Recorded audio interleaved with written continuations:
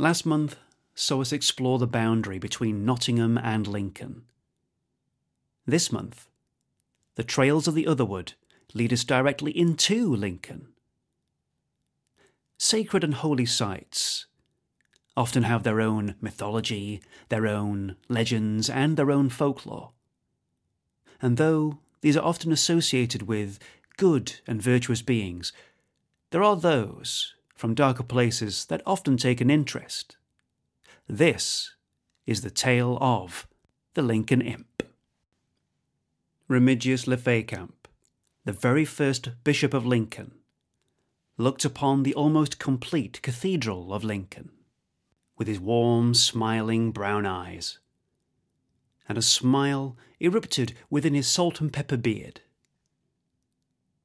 The cathedral was built to his design, not because he was looking for fame and fortune or glory, but so he could have a place on earth where he could do all the good works for his Lord Almighty God. He was looking very much to the merry month of May, not just because of the sunshine warming his old bones and flesh, but because that's when the cathedral will be fully complete, and it will be consecrated and given its full true name, the Cathedral Church of the Blessed Virgin Mary. It was with these warm thoughts that Remigius found himself disturbed and slightly confused when his monks were calling him to the north side of the cathedral to look at a storm. And that was the strange thing, for there was no damp in the air and no clouds in the sky this morning. So Remigius made his way round to the north side of the cathedral, and his eyes followed where his monks pointed, and in the north sky was indeed a storm of thick, heavy black clouds, as dark as pitch, rolling, clapping thunder, and red forked lightning which struck the ground. There was a sense of foreboding from this storm, and something didn't feel quite right, as though it was itself evil. And he was right, for the devil, on this day, was in a particularly good, joyous mood, and had so let out the demons, the younger demons and devils of hell, to wrought mischief and mayhem all over England, wherever they went. Two little imps, in particular, had impressed the unholy host by desecrating the church in Chesterfield, by twisting its spire, and they made their way northwards and made more mischief there. And now the devil looked upon Lincoln, and looked upon this new building that was tall and majestic. Oh, the devil knew a cathedral when he saw one, and he could also feel that it was not consecrated. And with the victorious clap of thunder, the devil commanded his minions to drive the storm forward, where they will break apart the wooden timbers of this cathedral and grind every single stone to dust, and that this monument to the Almighty will never even have the chance to stand fully finished. Remigius could see that this dark storm was gaining speed and getting closer and closer. The thunder was getting louder and louder. The lightning flashed faster and faster. And in between those thunderclaps, Remigius could hear hollering and whooping and shouting and laughing. He had never met the devil or encountered him face to face during his lifetime. But he knew that right now, that is exactly who was behind this storm. Remigius told the monks to help the labourers down from their wooden scaffolds and for everyone to retreat inside within the cathedral. Remigius himself stepped forward to the north and faced the oncoming storm. He raised his hands and began to pray. He prayed, and he prayed hard. He prayed with the words flowing from his mouth. He prayed with a flame of faith burning within his heart. He prayed with his soul directly to God and to the Virgin Mary. The prayer was said over and over again, getting louder each time. And yet, the storm still came closer and closer, until eventually the shadow of the storm had enveloped all of Lincoln and was now approaching the cathedral. And that's when the storm stopped, as though there was an invisible wall right in front of it, for indeed the Virgin Mary and Almighty God saw fit to answer Remigius's prayer, and blocked it with a wall of wind.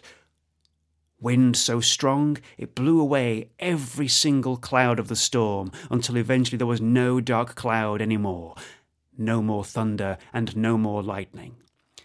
It blew so hard that it threw the devil and the demons and devils back to hell, hence they came. Until eventually there was no more feeling of foreboding and evil in the air, and the sky was blue once more. Remigius, content that God's work was done, made his way into the cathedral, where he joined his brothers in prayer and worship, giving thanks for what has happened. A few days later, something was not right with the cathedral.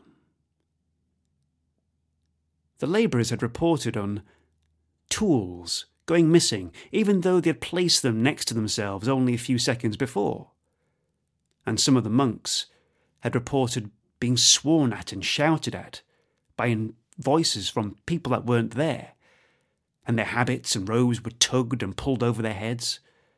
Even the dean reported being pushed over down the stairs, luckily for him not breaking his neck. And not even Remigius himself was safe, for he too heard this laughing and chittering like children, except there were no children around on sight.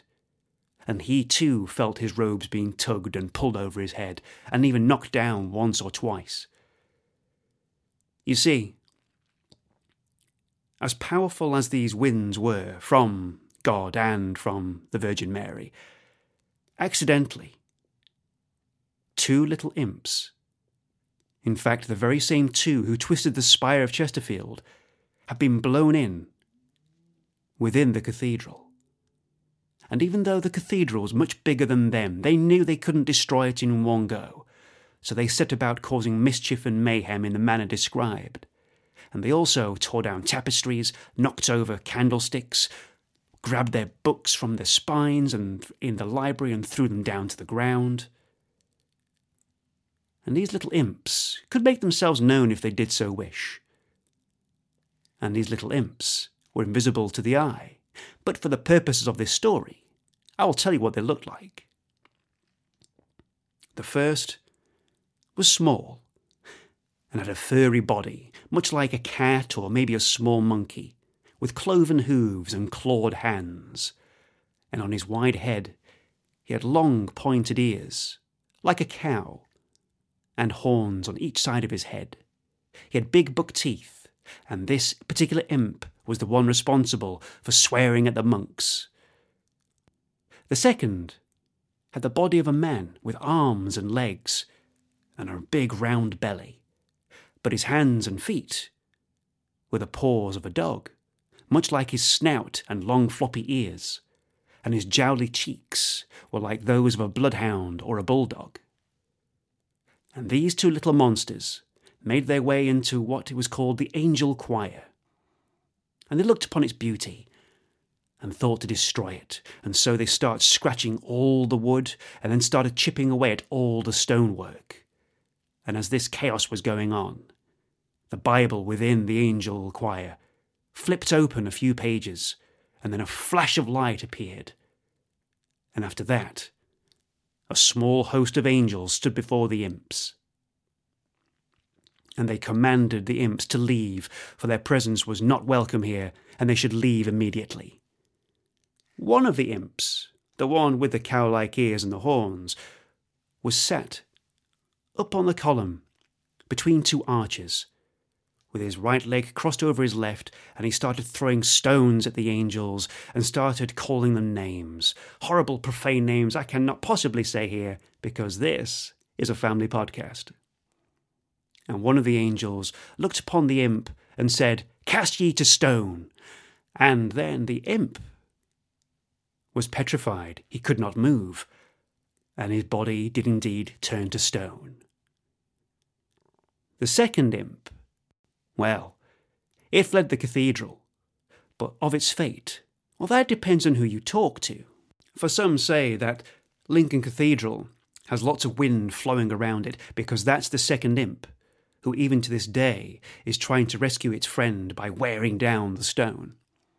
Some say that the second imp escaped the cathedral and flew all the way to Grimsby, where it caused mischief there. But others say that the second imp escaped the cathedral and tried to rescue its friend, but tired itself out and exhausted itself until, while it was flying around Lincoln, it needed somewhere to rest because it was beginning to drop to the ground. And then it saw a hunchback old lady, a witch no less. And so it set itself down upon her shoulder and hunchback.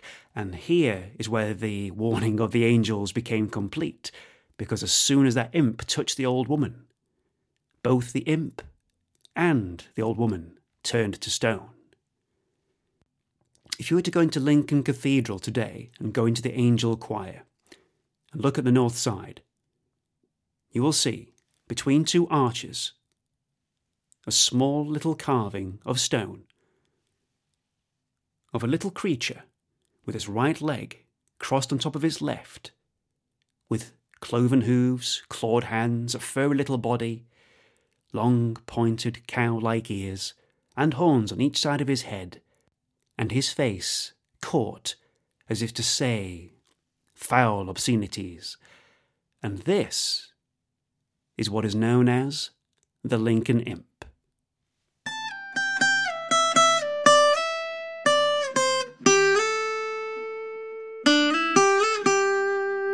Right, storytelling is thirsty work. Time for a cup of tea, I think. Put on the kettle or crack open your flask. It's time for a drink and a chat.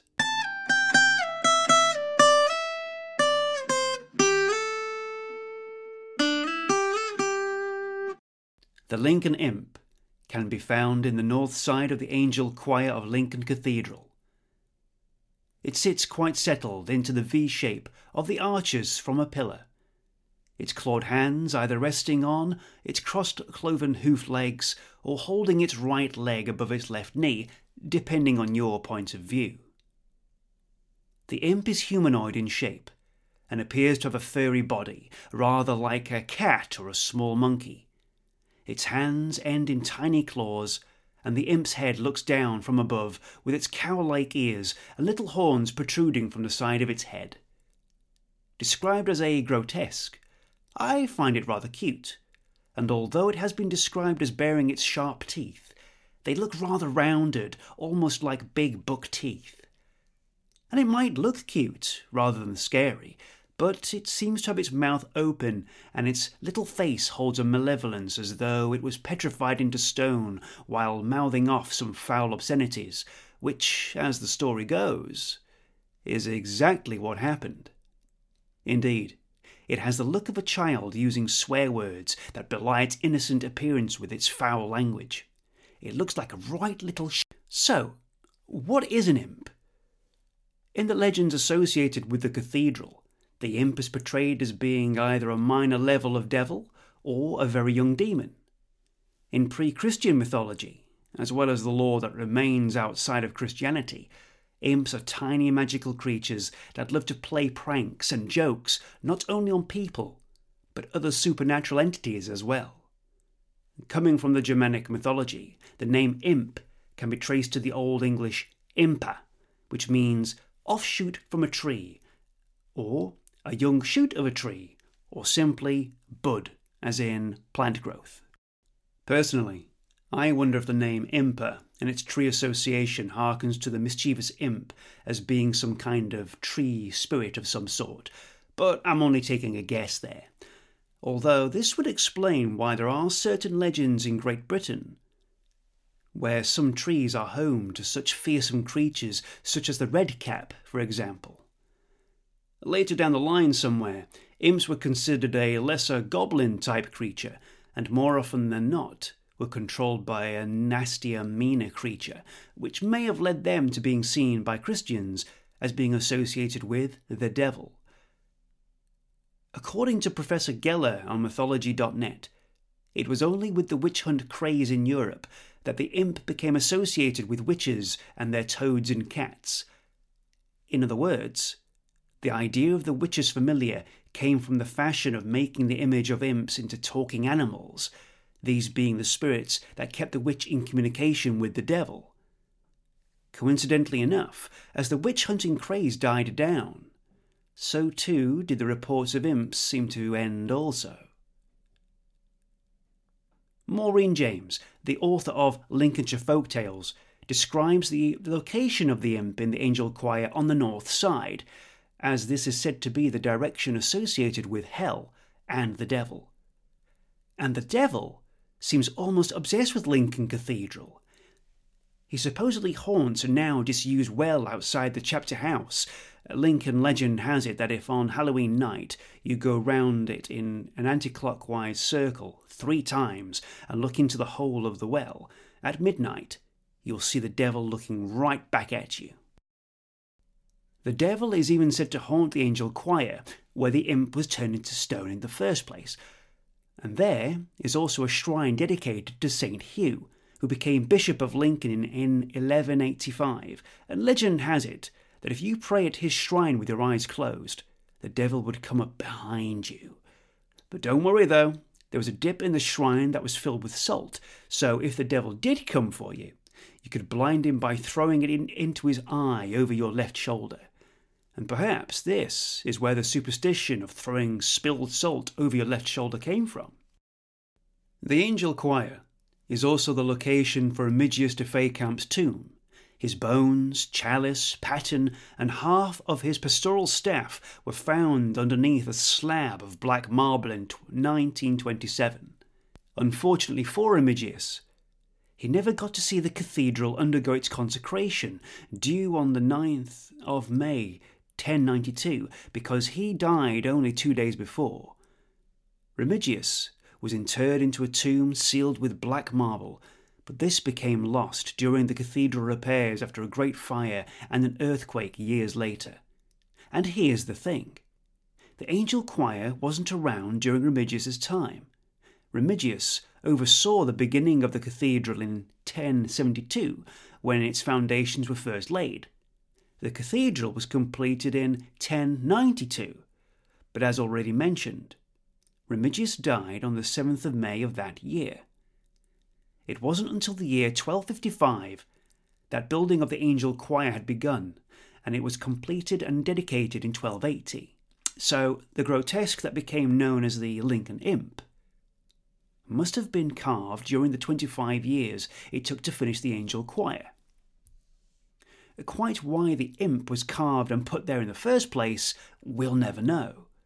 But it has provided the muse for many a story as to how it got there, and the earliest recorded one is said to have been from the 14th century. As the choir was built in the 13th century, it doesn't seem it took that long for the tale to develop. What's more, the Lincoln Imp isn't the only one of its kind. Lincoln College in Oxford has its own reproduction from 1899, and there's also a house in Farndale, North Yorkshire, that also has one too.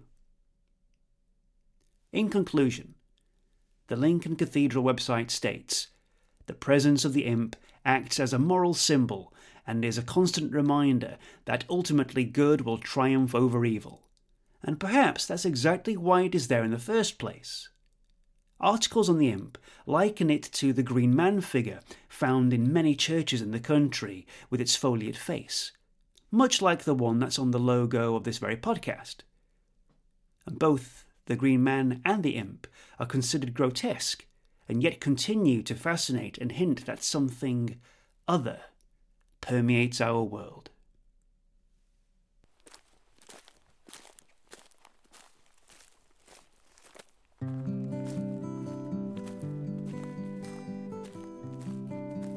Thank you very much for listening. However you found this podcast, please feel free to follow and write a review. And don't forget, the other wood isn't just where I am, it's where you are too. Until next time, take care.